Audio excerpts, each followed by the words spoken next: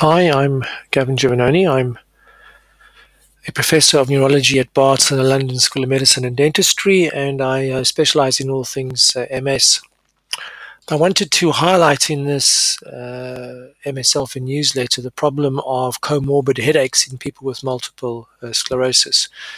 What brought this to my attention is an email I've just received from a patient of mine that I saw a few months ago in my clinic. She was coming to see me for her annual MS follow-up appointment, and we spent the whole consultation dealing with her migraine headaches.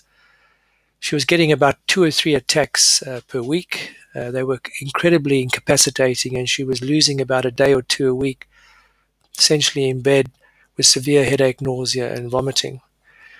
Um, she had been treated in the past with a whole lot of standard prophylactic therapies, a drug called propranolol, amitriptyline. She'd even been given gabapentin. She had tried a whole lot of oral triptans. These are the migraine tablets, even the wafers under the tongue, and they were not helping. They were very unpredictable. Sometimes they would work and sometimes they were not. I suspect the tablets were not working because she was getting severe nausea and vomiting. And we know in migraine the gastric emptying is very slow and unpredictable, and that's why tablets often don't work. Anyway, I switched it to one of the anticonvulsant medications called topiramate that's licensed as a prophylactic therapy for migraine. When we built up the dose, I think she's now on 50 milligrams BD. I gave her an intranasal triptan, a nasal spray, a sumatriptan, and I switched her to suppositories for her antiemetic and analgesics. That included domperidone suppositories.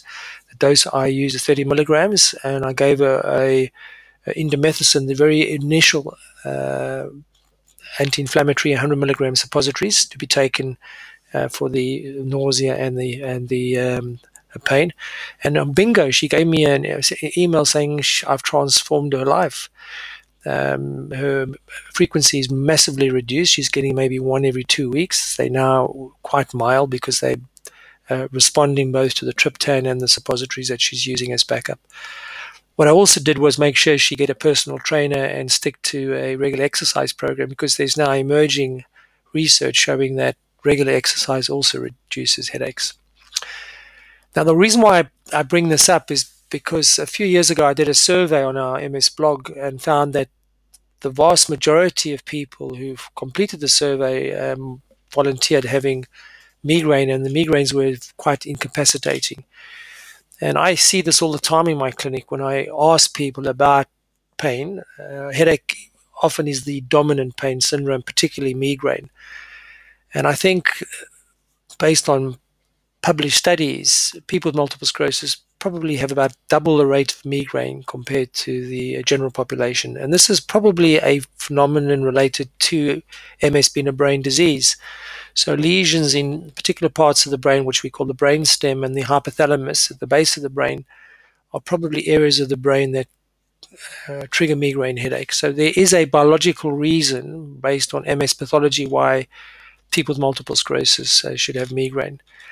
And when you look at migraine and quality of life, it's a major problem for people with multiple sclerosis. So if you do suffer from intractable or severe headaches, please make sure your healthcare professional, your neurologist, MS nurse, or even your family doctor are aware of it, because we have pretty effective treatments now, both prophylactic to prevent you getting headaches or reduce the frequency of headaches, abortive therapies, and when the headache begins, we can actually give you something to try and stop it developing into a full-blown severe migraine attack.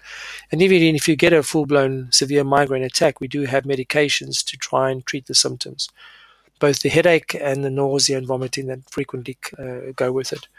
So I think it's the elephant in the room, to be honest with you. It's such a big problem in people with multiple sclerosis that unless we develop strategies to address it as part of our management of MS, be it on a 6 monthly or an annual follow-up, and try and get your headaches under control, we're not treating you holistically, and we're not managing to optimize your MS management. Because headache is probably part of multiple sclerosis, we really do need to look after your headache. So I would actually like to hear from any of you if you've got experiences of severe headache and what has helped you. I know there are lots of online self-help websites, etc. There's also some smartphone apps to help you manage your migraine. So if you do have any positive experiences, could you please share them with us and let your uh, fellow MS, the people with MS, hear about your experiences so they can learn from you.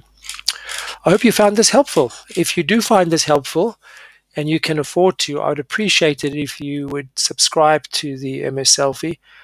I'm using the income I'm getting from subscriptions to pay for a medical writer and a website designer who are creating a parallel thing called an MS Selfie website where all of these newsletters are going to be curated in a way that you can find them in a very easy way rather than having to scroll through large numbers of newsletters. That's one of the problems with newsletters or blogs is that they're not easy to find previous information, whereas on a website that is well curated, it'll be very easy. It will be driven by menus, and you'll be able to find, for example, sections on how to manage headache and migraine.